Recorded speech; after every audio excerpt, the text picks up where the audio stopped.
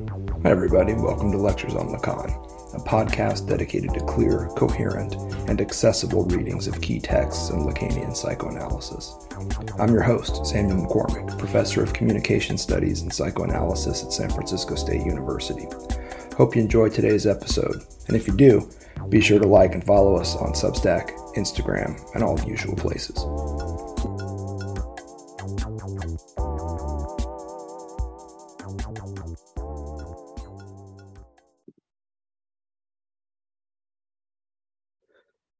All right, y'all, welcome back to Lectures on Lacan. We are starting here with Seminar 14, The Logic of Fantasy. It's a wild leap that we're making. So the previous two lectures that we did, one was on Seminar 11. We had a 4 or 5 part series on 11. And then we, from the end of 11, built a little 2-part series on the drive. The drive is available. It's out there. You can find it through our Substack, lecturesonlacan.substack.com. Seminar 11 is out there too.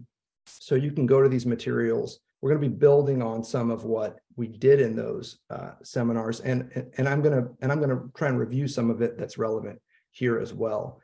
But if you hear me refer to stuff from those previous series, particularly on the drive, which is where we were just a few weeks ago, rest assured that you can find those lectures. The lectures on the drive are freely available at our Substack, and have at them. The other thing to note here is that we're skipping some seminars. I was thinking that maybe we would just jump right into Seminar 12 and then just keep going from there. But after some thought, I figured we better just jump to 14, which will then set us up, I think, for perhaps a stop at 16 and 17, or perhaps jumping straight to 19 and 20. At this point, given where we are, we've read the first 60 or 70 pages of Seminar 14. It's really looking like the jump from here is to 19 and to 20, but we'll see.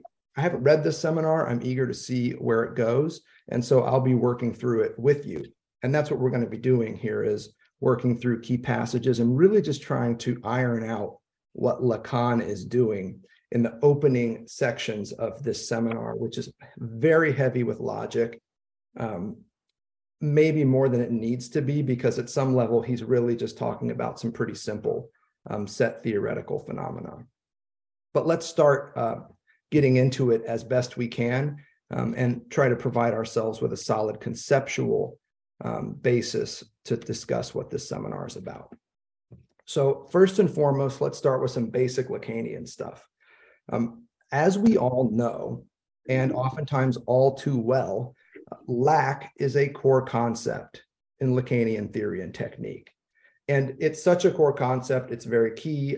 I mean, frankly, I'm sick of talking about it, but it is a very key concept in Lacan, and especially because in the English tradition, there's been such a heavy emphasis on what Lacan does with desire. And that's really what we learned in our last series on the drive, among other things, is that all of this emphasis on desire doesn't actually do justice to Lacan's decision in Seminar 11, which I take to be one of the great seminars, to choose drive instead of desire as the 4th fundamental concept of psychoanalysis. So anytime you hear people yammering on about desire and lack and the split subject, which is all good and important stuff, think to yourself and perhaps even pose the question, if all this is extremely relevant to Lacanian theory and technique, why does he choose drive in his basic introductory seminar to his work as the 4th fundamental concept? Now, lack is also relevant to drive. I would say we could probably split it a little bit and say that you have lack relevant to desire, and probably loss relative to drive. But we don't need to get into that right now. What we know first and foremost is that lack is fundamental.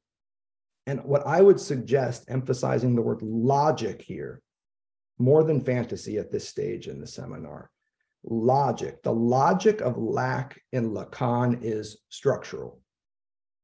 That comes through very clearly at the start of 14. The logic of lack in Lacan's thought is structural. And I would say that the structural lack at the center of Lacan's thought is threefold, and maybe if we push it, fourfold. Here are the three great moments in my reading. First, sexuation. This is sexuation with regard to the living organism. These are the straits of sexuality that Lacan discusses in his early to mid 60s work. So think about Seminar 11 and dip back into our series on the drive if you want to learn more about that.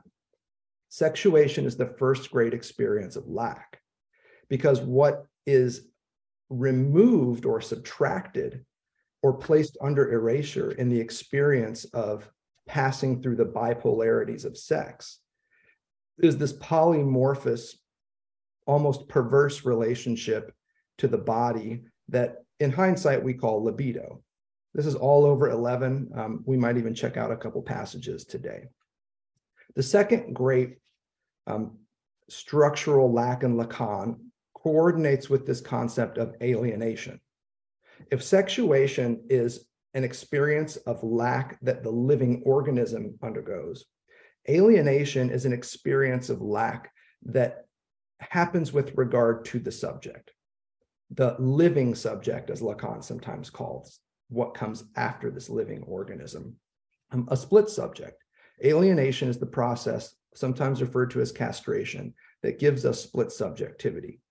The focus here in alienation is on the lack experienced by the self or the subject. The third great structural lack in Lacan coordinates with this notion of separation. Alienation and separation, these are two terms that are popping big in Seminar 11. Separation has to do more with the lack in the big other, with the fact that the big other is barred, that there's always something missing from its claim to totalize. And that's how this breaks down. Sexuation with regard to the living organism, alienation with regards to the subject, and separation with regards to the other. In each case, you see a structural lack popping up. The first is a real lack.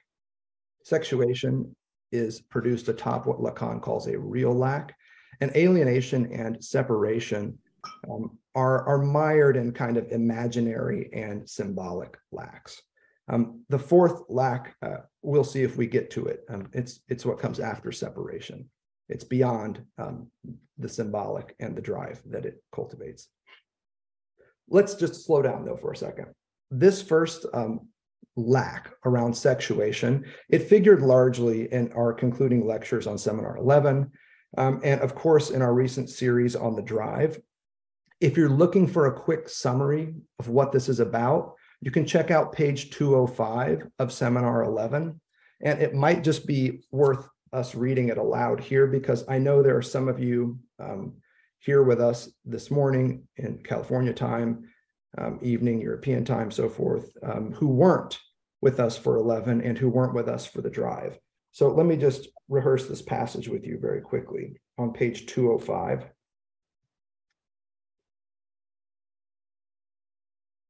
Actually, 204 and 205 are pretty lit pages for understanding the first couple of lacks I was just describing. At the top of 205, if you have Seminar 11 in front of you, it's an easy text to find online.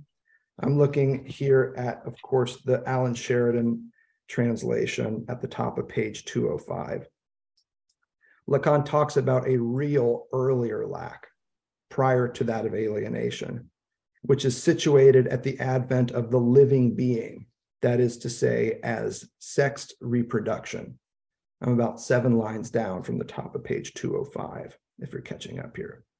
The real lack is what the living being loses, that part of himself qua living being, in reproducing himself through the way of sex.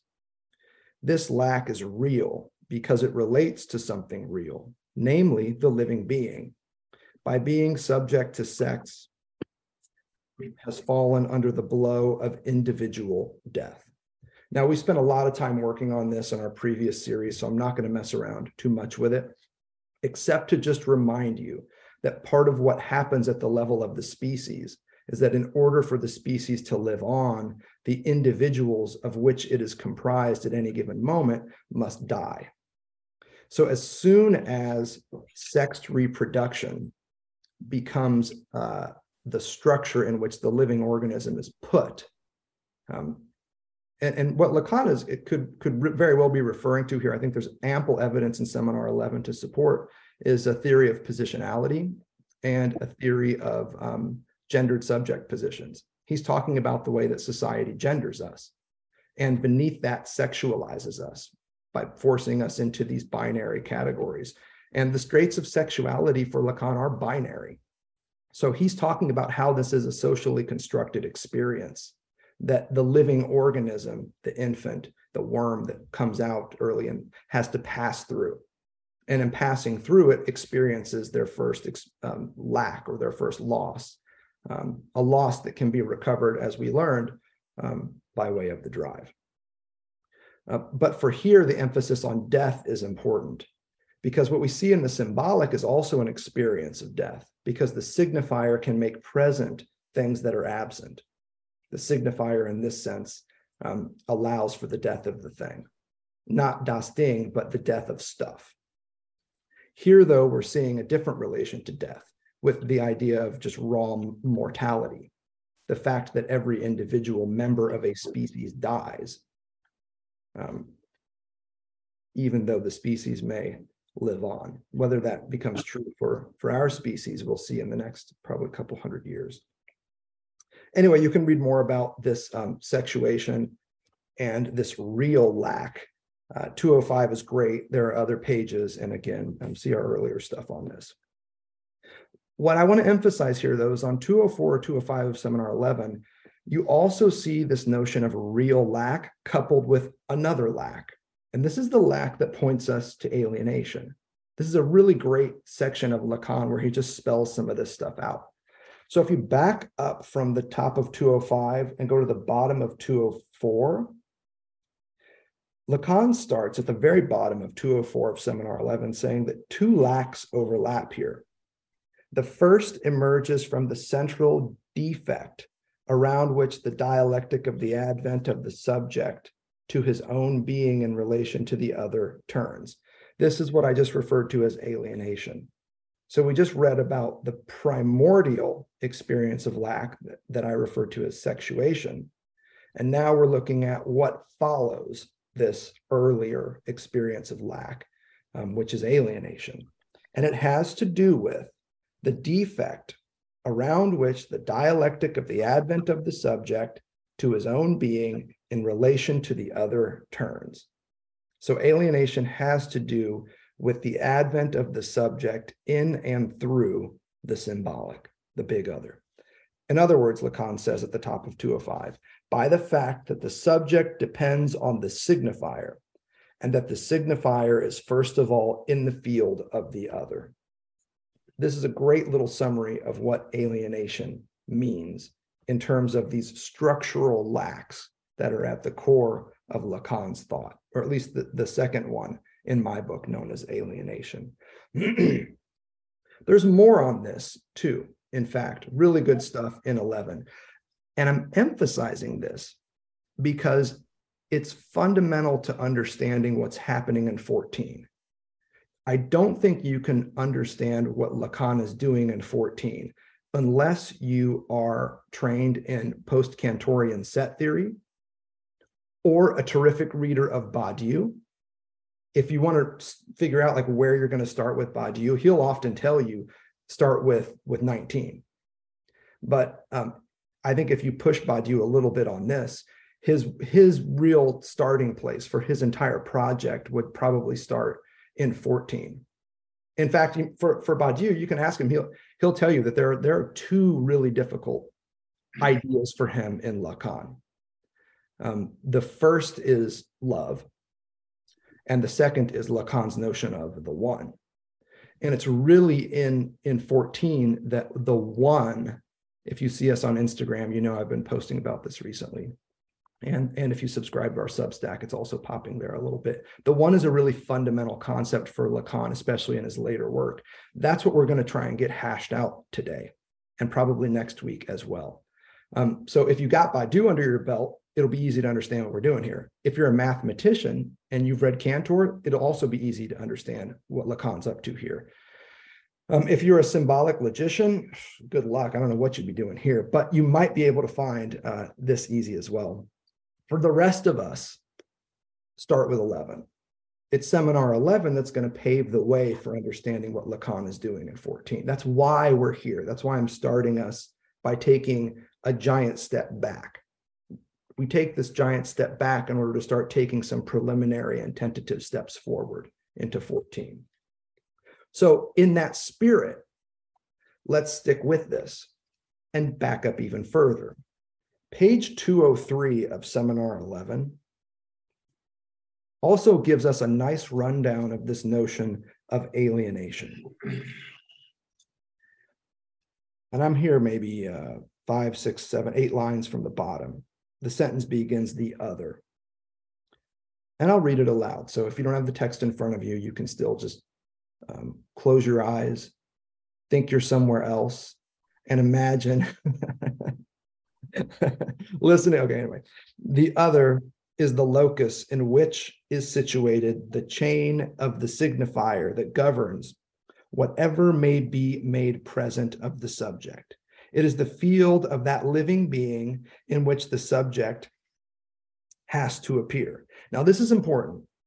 The other, and here think the symbolic, the field of language, the field of social norms, conventions, and so forth, is the locus or the location or the site in which is situated the chain of the signifier, think language again, that governs whatever may be made present of the subject.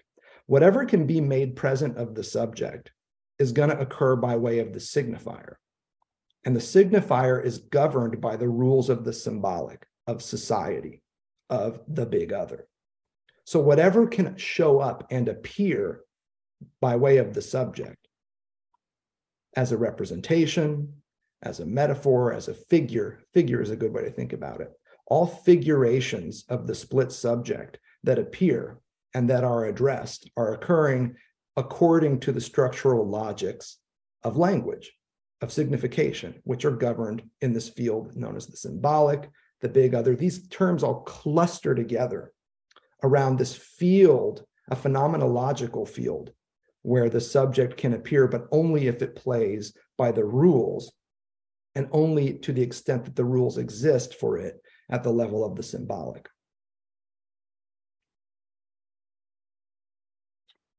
So we're starting on 203 and just starting to get a little forward here on this topic. We can jump past 204 and 205 and start instead with page 206, I think is a pretty good one to start here.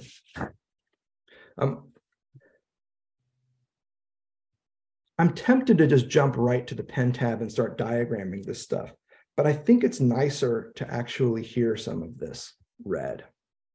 206 to 208 does a really good job of talking about this second structural lack in the field of alienation that we were just talking about. And it comes down to this. Section 2, which begins on page 206 of 11. Everything emerges from the structure of the signifier. This structure is based on what I first called the function of the cut, and which is now articulated in the development of my discourse as the topological function of the rim. And this is going to be very important.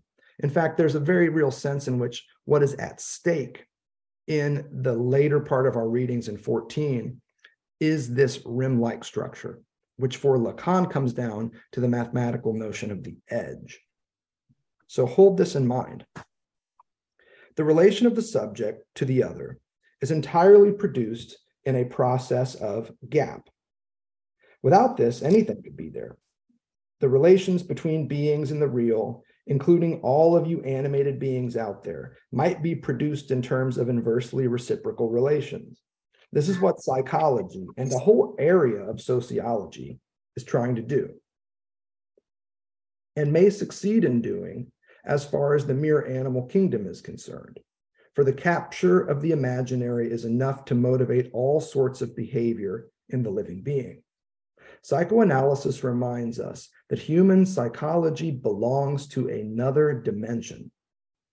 To maintain this dimension, philosophical analysis might have sufficed, but it has proved itself to be inadequate for lack of any adequate definition of the unconscious. You see, philosophy had to come first with its high priority on consciousness in order for us to get psychoanalysis. Philosophy is the precondition for psychoanalysis, disciplinarily speaking. Lacan's clear on this also at the start of Seminar 14. No Descartes, no Freud. No emphasis on the cogito, no emphasis on the unconscious. Philosophy precedes psychoanalysis. But what philosophy lacks is a theory of the unconscious. Psychoanalysis then reminds us that the facts of human psychology cannot be conceived in the absence of, hear me now, the function of the subject defined as the effect of the signifier. Notice how quickly Lacan moves from framing the unconscious as the missing element of philosophy to this notion of a subject defined as an effect of the signifier. Here, the processes are to be articulated, of course, as circular between the subject and the other. This is important. From the subject called to the subject of that which he has himself seen appear in the field of the other, from the other coming back. This process is circular, but of its nature without reciprocity. Because it is circular, it is disymmetrical. This is going to become the structural logic that gets Lacan into these early thoughts on alienation and separation. This circular but non-reciprocal relationship that the subject has with the other, and vice versa. So hold that in mind. Hold in mind this circular relation that he's getting at here. It's not usually a passage here on 207 in Seminar 11 that everybody highlights and focuses on, the circularity without reciprocity that is happening in the relationship between the subject and the other. But it's incredibly important to understanding what Lacan's doing here. And remember, right out of the gates in Seminar 14, it's all about structural logic. And that's what I'm pushing on here. I'm pushing us back to this stage in which the structural logics of alienation and separation start showing up. You'll realize, I'm reading from Lacan here, that today I am taking you on the terrain of a logic whose essential importance I hope to stress. The whole ambiguity of the sign derives from the fact that it represents something for someone. You can mess around with this a lot. Miller has done some pretty good work on this. I mean, you can trace it back to Charles Sanders Peirce and this notion of the sign, which is something that Lacan is messing with. You might even say that Lacan's theory of his linguistic theory is founded on three pillars. One of them being Peirce and Peirce's theory of the sign. The other, of course, being Saussure. But Peirce doesn't get enough attention here. Miller, to his great credit, has been somebody who has drawn this out. So Lacan is drawing on American traditions of semiotics.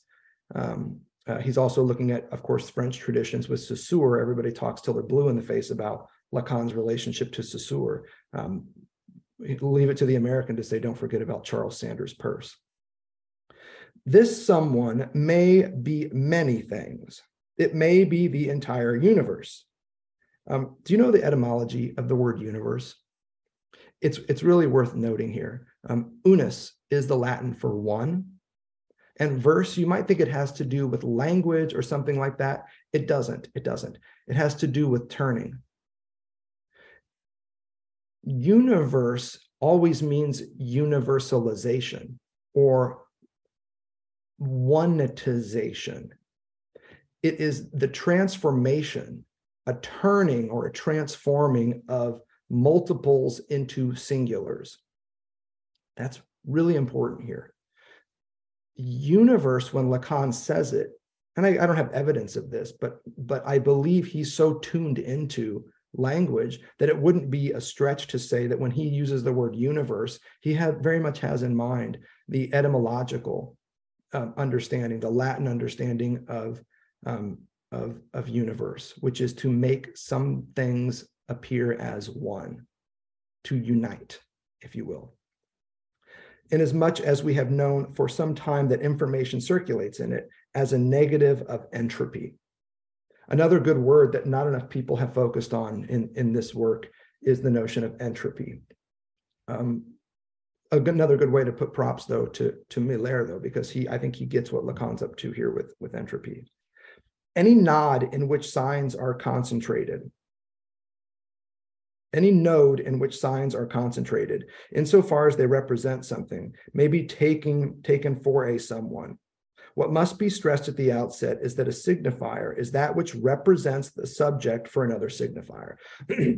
Here is Lacan's very important move, is to say that a signifier is that which represents a subject for another signifier. The split subject can only be figured in the field of language, in the field of signification. And signifiers are always addressed. Lacan's point, though, is to shift from this notion of signifiers addressed to some ones, to people, to signifiers addressed to other signifiers. And what he's trying to remind us of there is that language, the field of signification, is a differential system. All these signifiers have differential relations to each other. They're all linked up. You'll oftentimes hear me referring to the experience of looking up words in the dictionary. So you can pick your word, take the word snake, look it up in the dictionary, and you'll find a host of other words that do not equal snake, but without which you can't understand snake. And some of those words you might not recognize, turning you to other words in that dictionary, looking those up. Snake, long, narrow, blah, blah, blah. Okay, what's long mean? What's narrow mean? These send you elsewhere in the dictionary. And pretty soon you have this network of differential relations. Differential because snake doesn't equal long. It has the attribute of long. And long doesn't equal the opposite of short. These are all differential relations. So signifier to signifier is a differential relation for Lacan. The subject can only show up phenomenologically in the form of a signifier. All signifiers are addressed, but they are not addressed to others. They are addressed to other signifiers. Incredibly important line in Lacan popping right here on page 207. It will be relevant to what we're doing in 14. The famous bumper sticker in 14 is the signifier cannot represent itself. It cannot signify itself. That's where he starts with 14. Note the connection here between the differential relations that all signifiers have to each other and Lacan's claim that the signifier cannot signify itself. And here, of course, what he's saying the signifier signifies, which is always a subject. Maybe. The signifier, producing itself in the field of the other, makes manifest the subject of its signification, but it functions as a signifier only to reduce the subject in question to being no more than a signifier, to petrify the subject in the same movement in which it calls the subject to function, to speak as subject. So what happens when you figure the subject in a signifier is you petrify it, you freeze it for a moment. Now, if you've got ears to hear, what we're talking about here is the relationship between the ego and the unconscious. There, strictly speaking, is the temporal pulsation in which is established that which is the characteristic of the departure of the unconscious as such, the closing. Now, I'm not going to get into this. We don't have time for it today. But remember what we were doing in our previous series on 11 and the drive. The unconscious has a certain structure. Yes, it's linguistic, not relevant here. The important part about the unconscious is it has a temporal structure, not just a spatialized structure. The logic of the unconscious, I would wager even more fundamentally, is temporal. And its logic, its temporal logic, is a pulsative logic. The unconscious can be seen in openings that also close. Something opens up in discourse, and the unconscious is able to slip through. But that same thing can close. This is what transference means. It's the closure of an opening that could otherwise be opened to reveal the unconscious, to allow the unconscious to express itself. The point, though, here Lacan is really trying to get at is this notion of the subject that is going to fade, disappear, become petrified, and fall in behind the signifier that represents it. One analyst felt this at another level and tried to signify it in a term that was new and which has never been exploited since in the field of analysis, aphanesis, disappearance. This came up it comes up in almost all of our seminars. This is a great little passage to get after it. Check out Ernest Jones, he says, who invented it, mistook it for something rather absurd, the fear of seeing desire disappear. Now, aphanesis is to be situated in a more radical way, at the level at which the subject manifests himself in this movement of disappearance. Here's the idea to wrap your head around with the subject. The subject only shows up in the field of the symbolic as a disappearance, as a disappearing. It fades. That's how it shows up. This wouldn't be the comet that you see streaking across the sky. It would be the tail of it. It's not the jet that you see moving across the sky, but the dissipating exhaust as it goes through. For those of you that read the work of Walter Benjamin, you can wrap your head around this very quickly. There's an auratic element to the subject. And for Lacan, the subject which manifests itself only in the movement of disappearance is fucking lethal. This movement of disappearance that I have described as lethal, in a quite different way, I have called this movement the fading of the subject. Now, we can keep going with this. We don't need to. We can scroll down to 209. And Lacan continues with, make no mistake, this is a logic that he's working through here. And once we arrive at the diagram on page 211, this famous diagram with two joining circles, this veil of alienation, you'll see why it matters. This diagram that everybody pops with all the time, what we're doing is we're setting ourselves up to discuss it, to look at this second field of structural lack known as alienation, which is going to be fundamental to understanding what Lacan is doing with fantasy. Not surprisingly, on 209, fantasy comes up. You can see it starting to appear in section 3. The matheme for fantasy is there. Then comes that of drive, all in order to show you on 209 the figure of the lozenge. But Lacan is only showing you that because he wants the bottom half, this V in the lower half that marks a veil constituted by the first operation where I wish to leave you for a moment. Veil. Don't worry about it. It means either or. It's an either or that he's getting after here. Here, the either or is going to be between the subject at the level of being and the other at the level of meaning. The other meaning in the field of signification, the symbolic, the differential world of signifiers, so on and so forth. You know I'm moving fast here. You can feel I'm moving fast. I'm doing this for a reason. I don't want to spend a bunch of time in the past. I want to get us to the future for us, which is 14.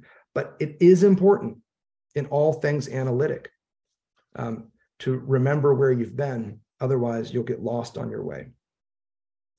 Indeed, you may find these things are all rather silly. Lacan continues at the bottom of 209. And I want to emphasize this.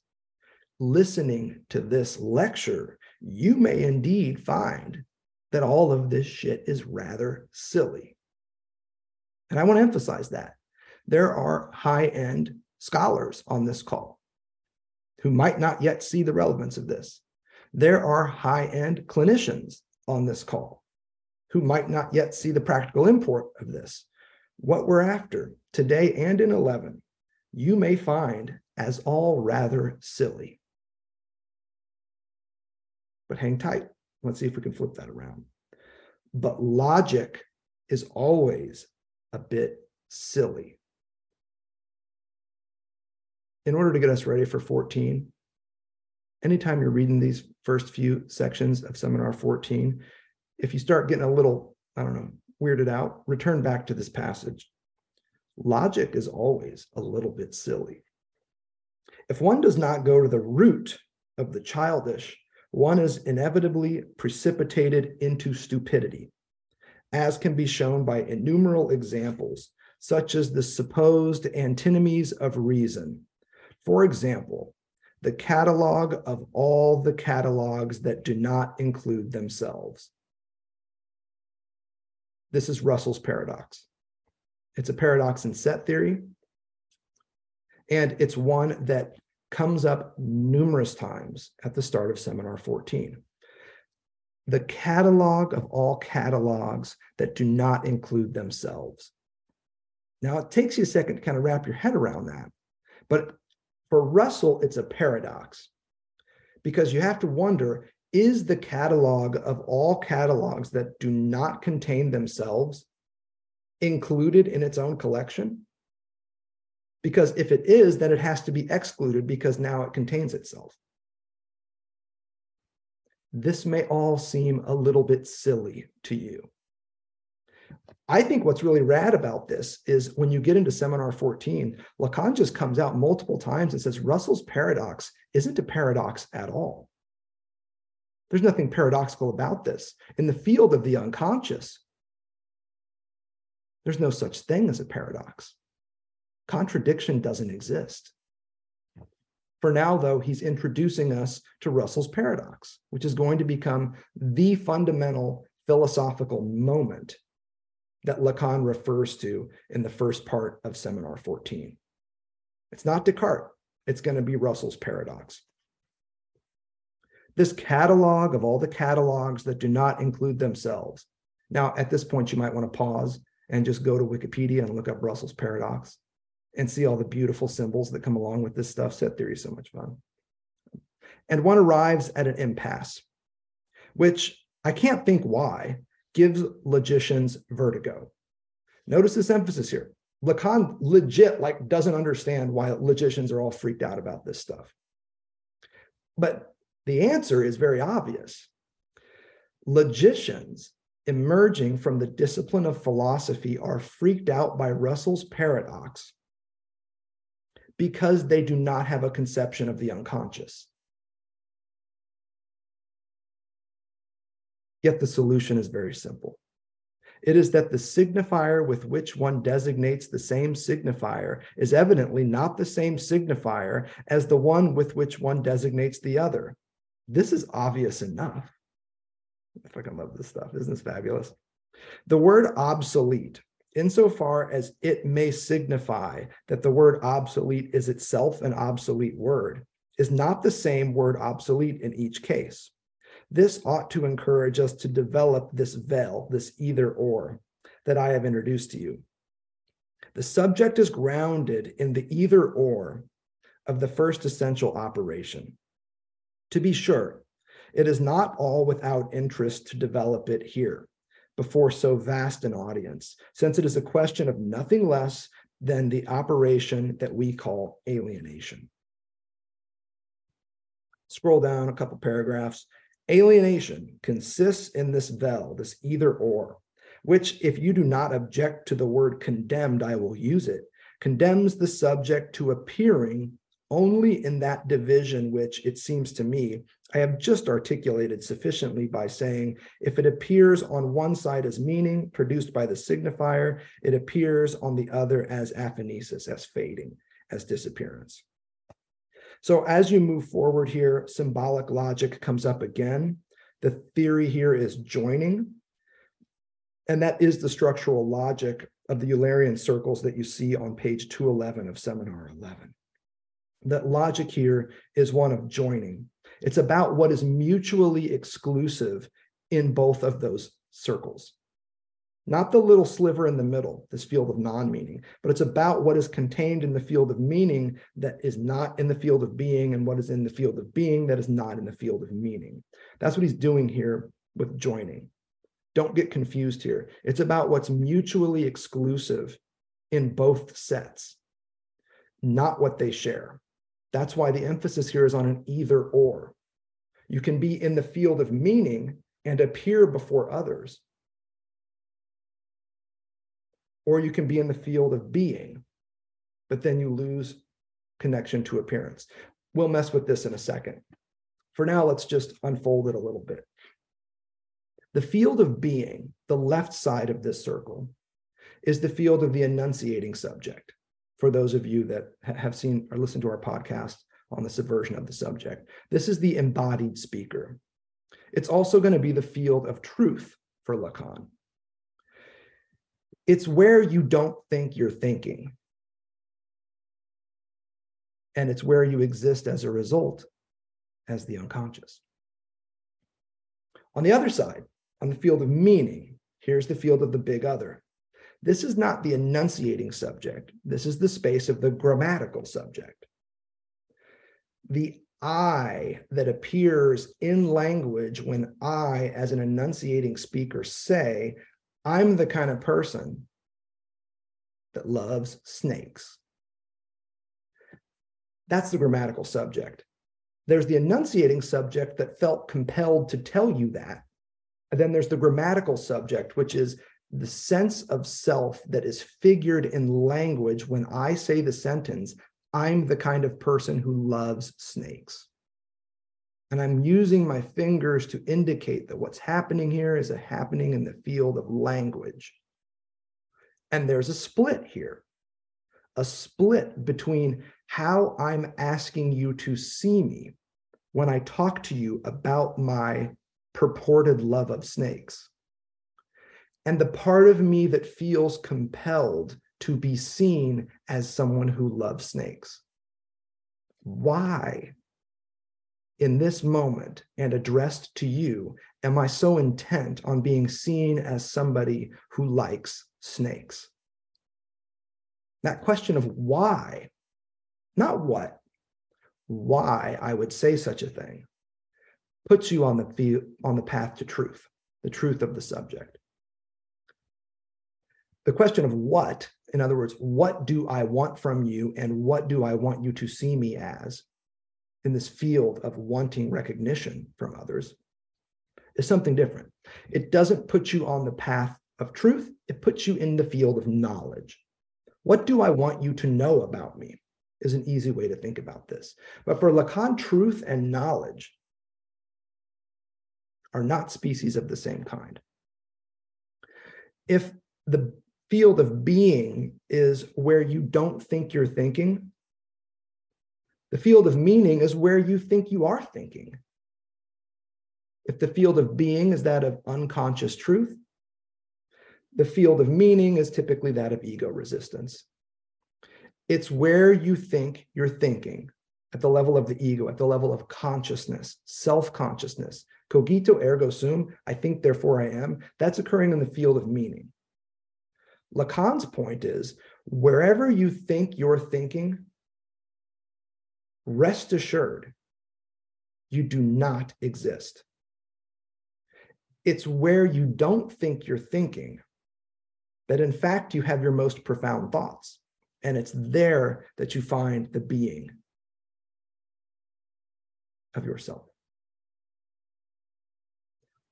Or because we're always operating within the field of the symbolic, this is like another turn of this screw, it's actually a field of non-being.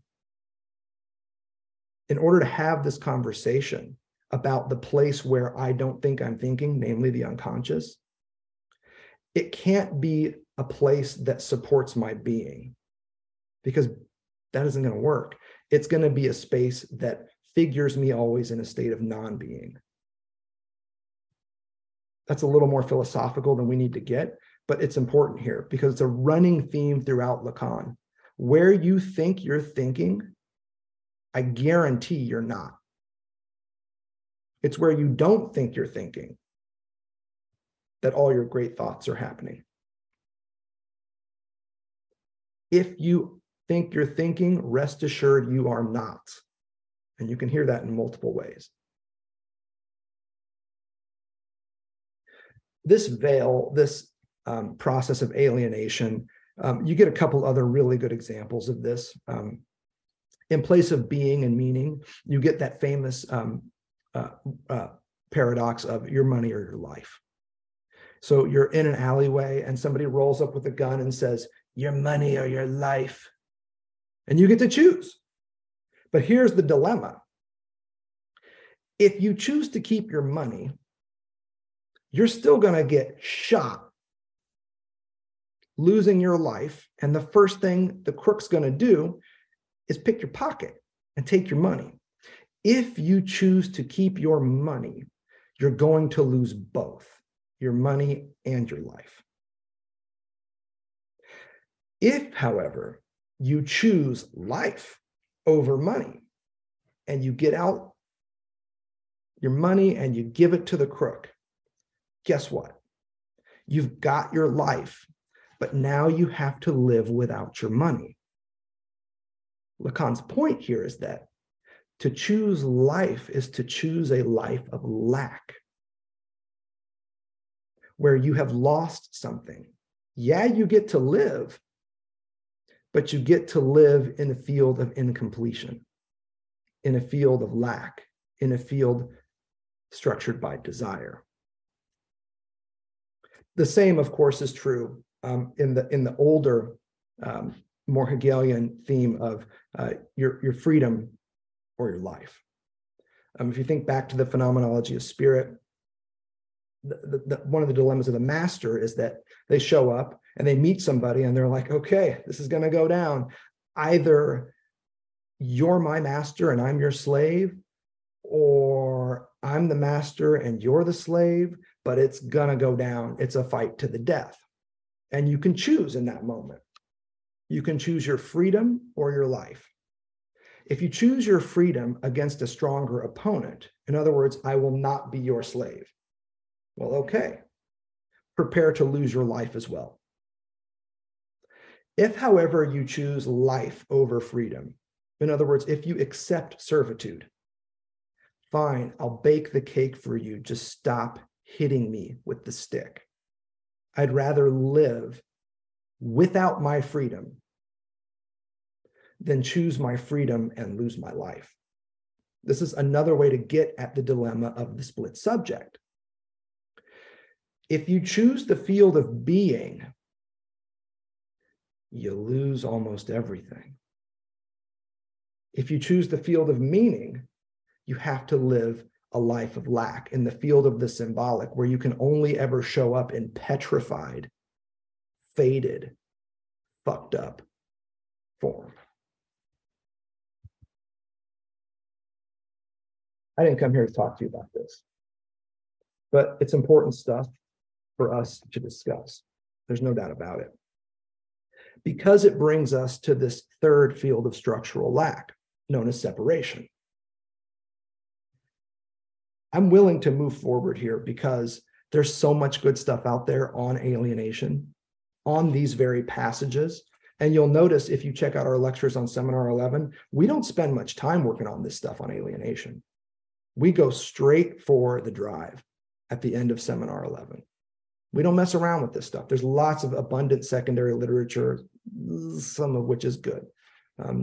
Be careful. Separation, though, is what's at stake here. This third field of structural lack with which we began today. And I told you that sexuation has to do with a real lack relative to the living organism. Alienation has to do with its symbolic imaginary lack relative to the subject. Separation, though, yes, the lack experienced by the subject is relevant, but in the field of separation, what also emerges is a lack in the field of the other. The barred other, barred big other, shows up in the field of separation. And this for us is fundamental to understanding how Lacan starts Seminar 14. The primary stake in understanding Seminar 14 is understanding why and how the big other is barred. But it starts being introduced to us here in Seminar 11. So let's think about this for a second. The structural logic of separation is not joining, which we saw as that of alienation, where you focus on the mutually exclusive elements in each set. The structural logic of separation is that of intersection or production. It's an emphasis, in other words, on the elements that belong to both sets. So your money or your life, being or meaning, freedom or your life. These are either ors. If you choose one, you can't have the other. If you choose the other, you can't have the one. Ooh, see how I just did that? Here, though, in the field of separation, what matters is the way that these two spheres, sets, intersect. Zebras and penguins. Now, there's some shit that zebras do that's just about zebras. And there's some shit that penguins do that's just about penguins. But by God, if there aren't some intersections between these two species, both are warm-blooded, both tend to privilege two colors, black and white, and both, I mean, think about this with zebras and penguins, they're spectacularly collective. What zebras and penguins do as groups is just nuts. For predators of every stripe, lions and winters alike. What intersects in separation is again the subject and the other for Lacan. And it is again occurring in this field of lack, at the level of lack. But it's the other's lack more than the subject's that is at stake in the experience known as separation. And here Lacan is driving at one key concept, the desire of the other. A key concept that for him was fundamental in Seminar 10 on anxiety. It is the other's desire more than the subject's, the other's lack more than the subject's that is popping in the experience of separation. It's the desire of the other and the subject's encounter with this desire that occurs in separation.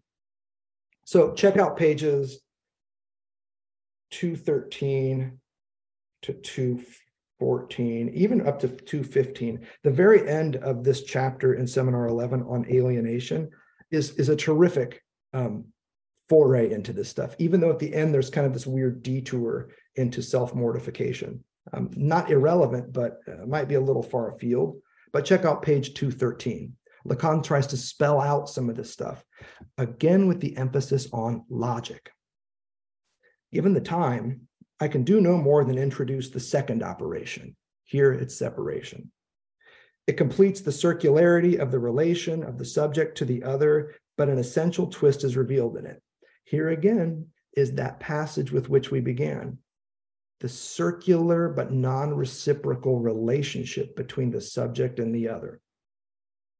I'm really working hard to get us here in a logical mindset, in a very strict sense. That is the only stake in this opening part of our lecture.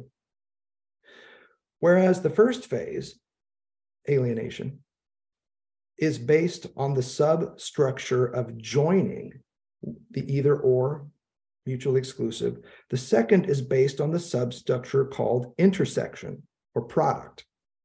It is situated precisely in that same lunula in which you find the form of the gap, the rim. The intersection of the two sets is constituted by the elements that belong to the two sets. Set, set, set, set, set. Lacan is thinking again back to not just any form of symbolic logic, He is thinking back to set theory. Lacan does two great things with math. First, he develops his own algebra, which for him is one of the ways that psychoanalysis can be shown to be a science, because it can be mathematized. Lacanian psychoanalysis has these algebras, not just to help everybody keep his formulas straight. It's him showing you that the basic laws of mathematics can be applied to psychoanalysis. That's how fucking scientific psychoanalysis is. You can mathematize that shit. Show me the mathematics of literary theory. The other thing that Lacan does that's really smart with mathematics is he draws on set theory. And this is exactly how you get, again, someone like Alain Badiou. Badiou is better than Lacan at math, and better than Lacan at one particular kind of math, which is set theory. Badiou is brilliant with this stuff. And what he's able to do with Lacan is what Lacan couldn't do for himself, because Lacan, frankly speaking, is not that great of a mathematician. Thank goodness you got Badiou to read next. The intersection of two sets is constituted by the elements that belong to the two sets. It is here that the second operation in which the subject is led by this dialectic takes place. Again, we're talking about separation here. It is as essential to define the second operation as the first, because it is there that we shall see the emergence of the field of the transference. I shall call it, introducing my second new term here, separation. So what I'm trying to do is call us right back to the point in Lacan's thought when he really starts thinking hard about the structure of lack experienced in the field of the big other.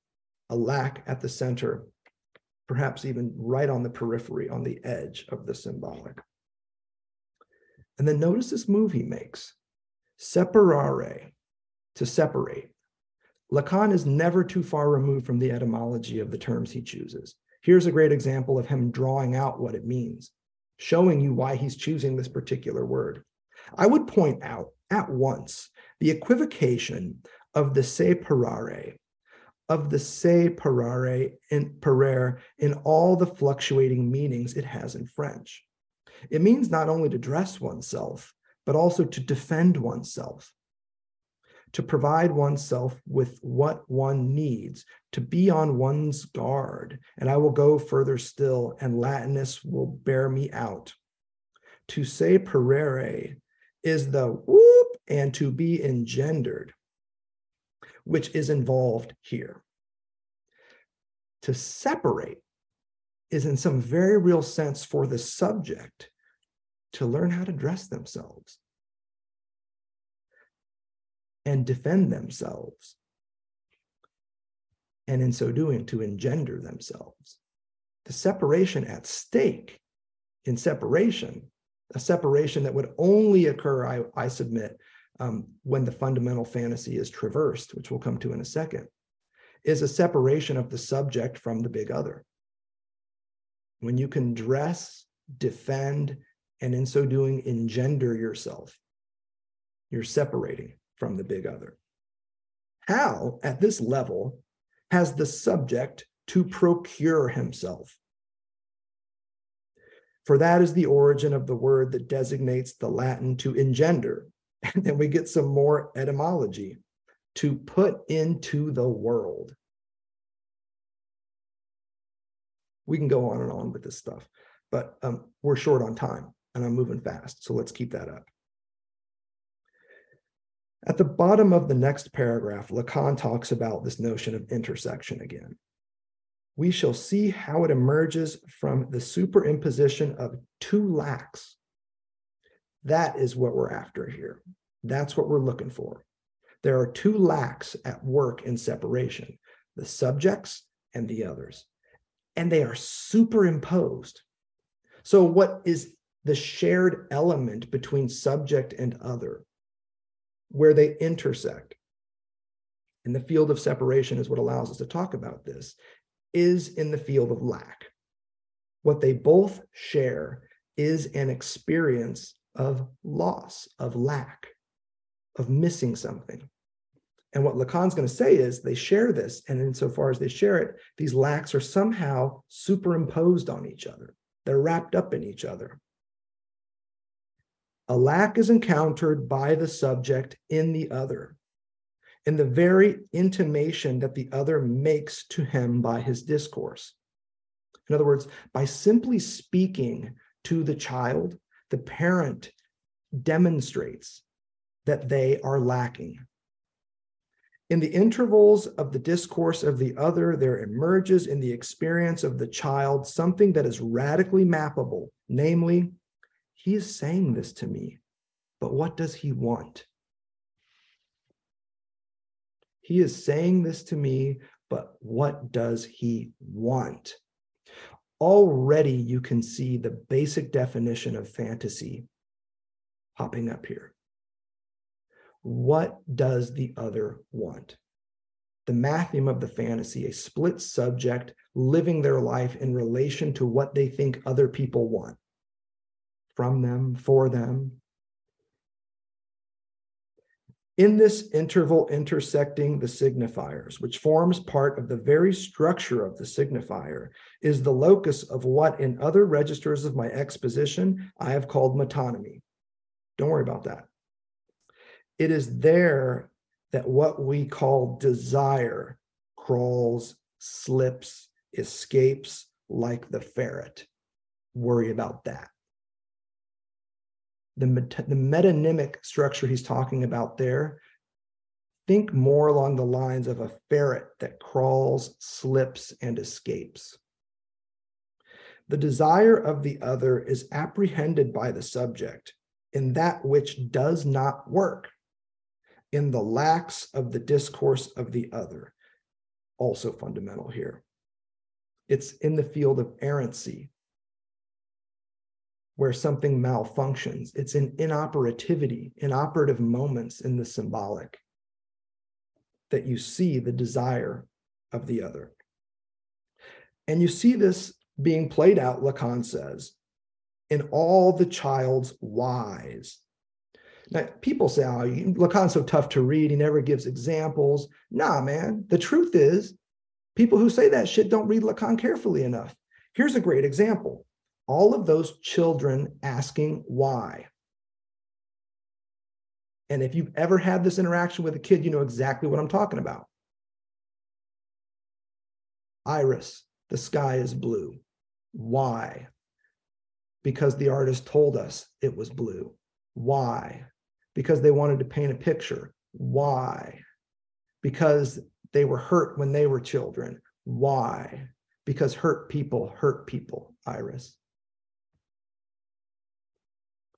All of the child's whys reveal not so much an avidity for the reason of things as a testing of the adult, a why are you telling me this? That's what's up. When little kids are asking you why, they're not trying to learn about the fucking world. They're trying to feel you out. It's not about the world. It's about the other. It's about you. Those questions are addressed to you, and they are aimed at one field of experience alone, and that is your experience of desire. Why is the same question over and over again. Why are you telling me this? Ever resuscitated from its base, which is the enigma of the adult's desire. All of the child's questionings of why show them trying to sort out the enigma of the parent's desire. Not just what you want and why you want, but why do you want it from me? Now, you can see how we also, again, are butting up against fantasy from another direction. It's the child's imagination of what the other might want that's driving a lot of this, which is why ownership of your own projections onto others is important here. Let's see if we can summarize some of this. Main point. The desire of the other is signified, and it finds its signifier. Think the upper graph of desire, signification of lack in the other. It finds its signification, this lack that is the cause of the other's desire. If you want to know where it comes from, look for the spots where the other starts to break down in that which does not work. It's in what's lacking in the discourse of the other, in the symbolic, that we start seeing questions about the desire of the other being put. So here is then the underlying question in all this. What exactly is missing and or malfunctioning? What is lost and or errant in the symbolic? And where in lived experience do we encounter this?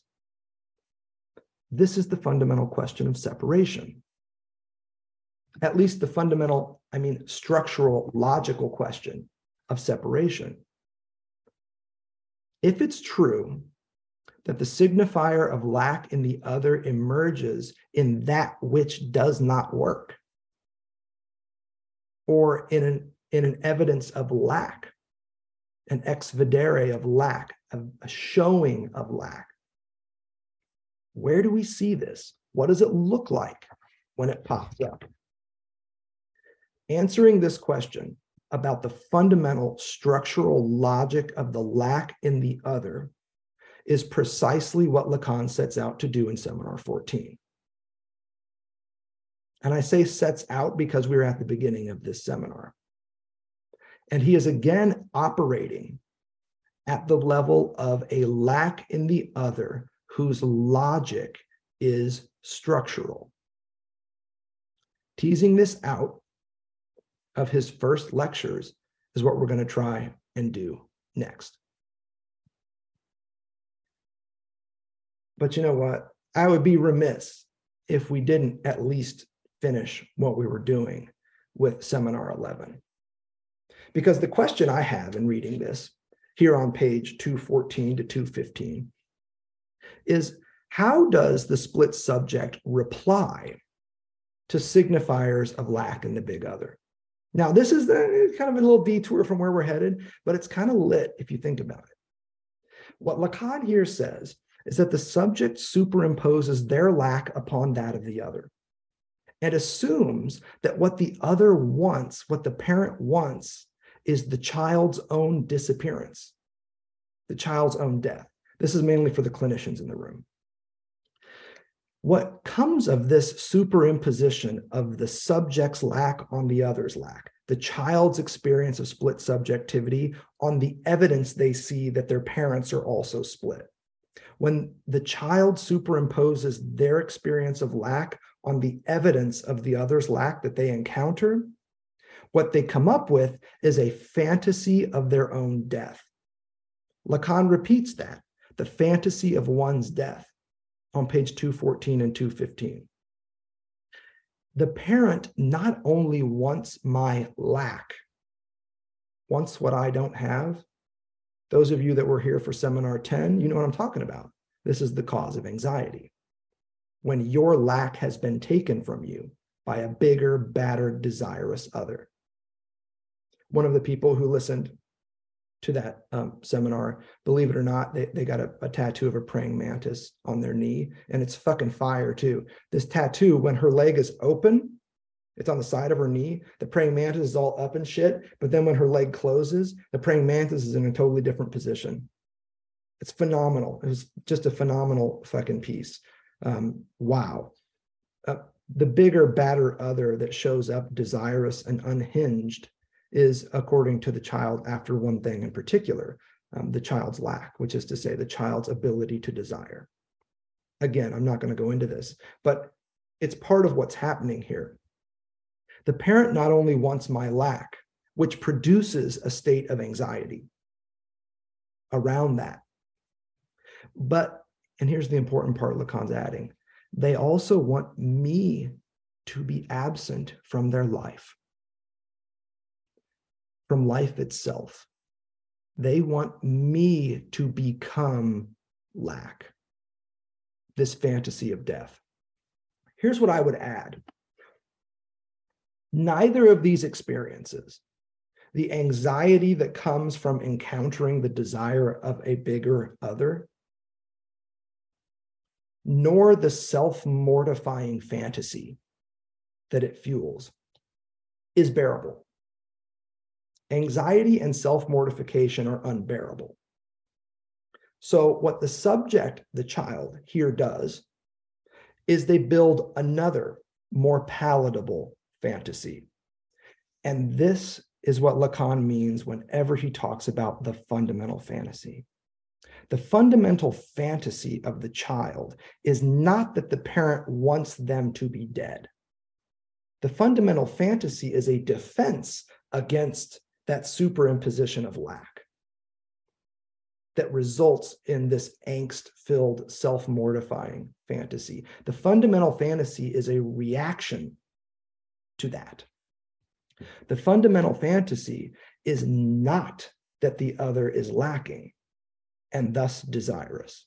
The fundamental fantasy is that the other is in fact complete, full, whole, and as a result does not experience desire, but can instead issue demands.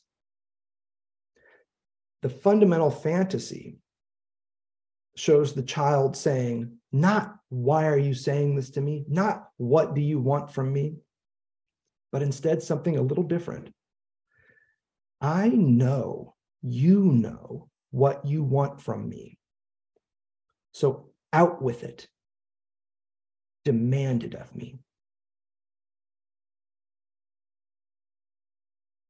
This is the fundamental fantasy, that the big other is not desirous, but demanding. That the big other is not barred, but whole. Not lacking, but full and complete. As we know, this bottoms out, because ultimately, in the bottom of the barrel of this fundamental fantasy is only one demand. Show me you're castrated.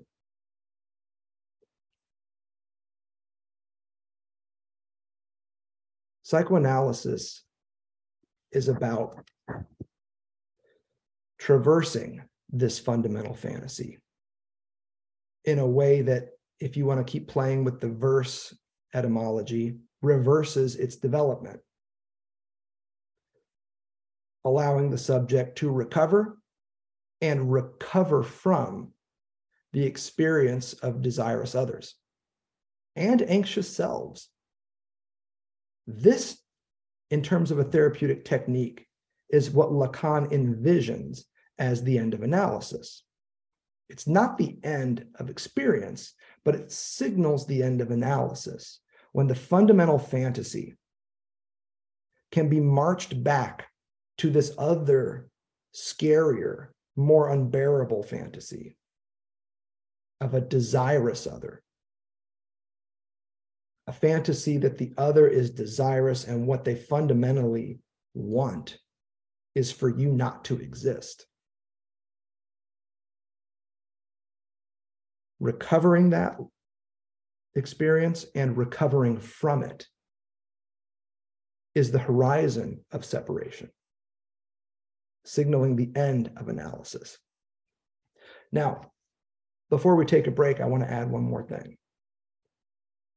Beyond this threshold, this traversing of the fundamental fantasy, there is something else. And this might even be the fourth fold in the three structural lacks with which we started. There is something for the subject beyond the fundamental fantasy after analysis is complete. Not desire and anxiety, but drive and its satisfaction.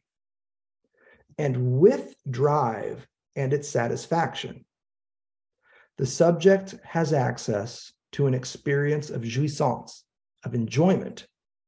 That is, hear me now, desublimated, but non-transgressive,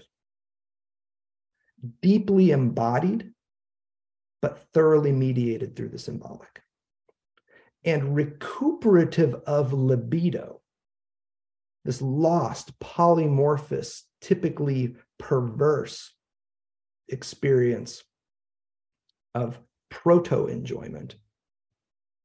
But all of that is occurring always within the field of castration.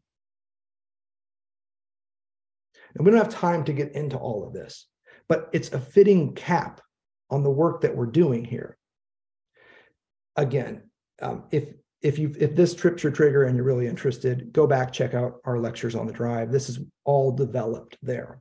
But I want to show you that beyond sexuation, alienation, and separation, there is this other experience, this other field of jouissance that is accessed by way of the drive, where it's not desire that motivates subjectivity, but something different. The word we have for that is the drive. And I would ask you to also think about this logic as circular. What the fourth field of structural lack and Lacan does in the field of the drive is it brings us back to the very first one with which we began, sexuation. What the drive allows us to do is to recover and restore the libido that we lost when we had to pass through the bipolar straits of sexuality. That's why these lacks are circular. If there's a fourth, and I believe there is, at the level of the erogenous zone, at the level of the unconscious, all these openings and mouths on the human body, it opens us back up onto the lack experienced in sexuation. Let's pause there and take some questions. I know there are going to be some. Let me hear what you got to say.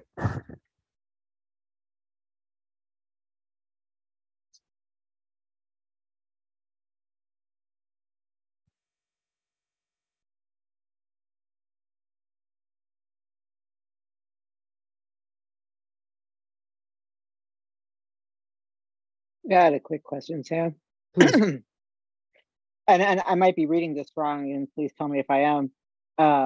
So the child's desire to vanish from the parents, is that because then the child becomes the desire of the parents, becomes a lack? Like that by disappearing, then they become the parents' lack, and therefore like they're almost immortalized then? Does that make sense? I could see that. Yeah. I mean, there's something fundamentally narcissistic, maybe, Right. Maybe even primarily narcissistic, about assuming that you're the object of all of your parents, X, Y, and Z. Whatever they feel, it's because of something that has to do with you, even if it is your own mortification. Even if they want you dead, at least you're wanted. Right. Yeah, that was my problem with that TV show 13 Reasons that talked about teen suicide, where it's like the whole show centered around everybody coming to deal with their how they confronted the person who committed suicide. So it kind of showed that like if you commit suicide, everybody around you then all of a sudden cares for you. Yeah, there's some great work. I'm on a dissertation committee right now with a doctoral student in clinical psychology. She's doing a great project on suicide letters, using the discourse of the analyst as a way to kind of like work through the addressive, desirous logics that are occurring at the level of the suicide letter. And of course, not just at the level of the letter, but at the level of the act that may or may not be passed to after the letter. So there's new stuff that's going to be coming out on this pretty soon. I really hope this becomes a book project. Yeah, it's such a wild topic. But I think you're right. Yeah, even if they want me dead, at least I'm wanted. 214 and 215 is where we were, by the way, if you're wondering where this is coming from. At some level too, Lacan is even asking the question, like, is it even possible? The child is even wondering at this level, is it even possible for you to lose me? Could that even happen? People talk about like childhood and, oh my gosh, it's so great and all this kind of stuff. I kind of doubt it, man. I mean, being an infant, it sounds fucking terrifying. And being a child at this level and having these fantasies, but not being able to bring them to words. I mean, it's just a wonder that we all don't die of strokes before the age of 3. What a terrifying experience. And then you all think like, you think middle school was bad. You think high school was bad. Holy fuck, imagine being 3. Great, thank you for that question. What else is on your mind out there?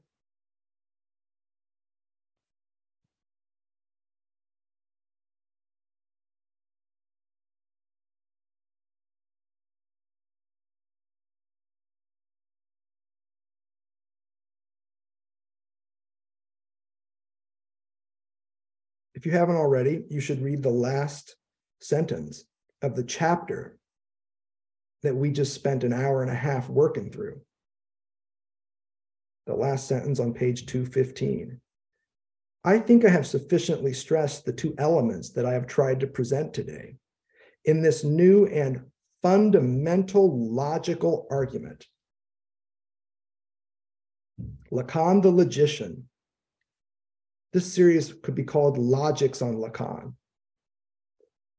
And here it is. Non-reciprocity and the twist in the return. A circular structure that is non-reciprocal, probably at the level of alienation, and with a twist at the end in the field of separation. Thanks for listening to Lectures on Lacan. Stay tuned for more episodes soon. A big shout out to the artist Jerry Paper for our podcast theme music.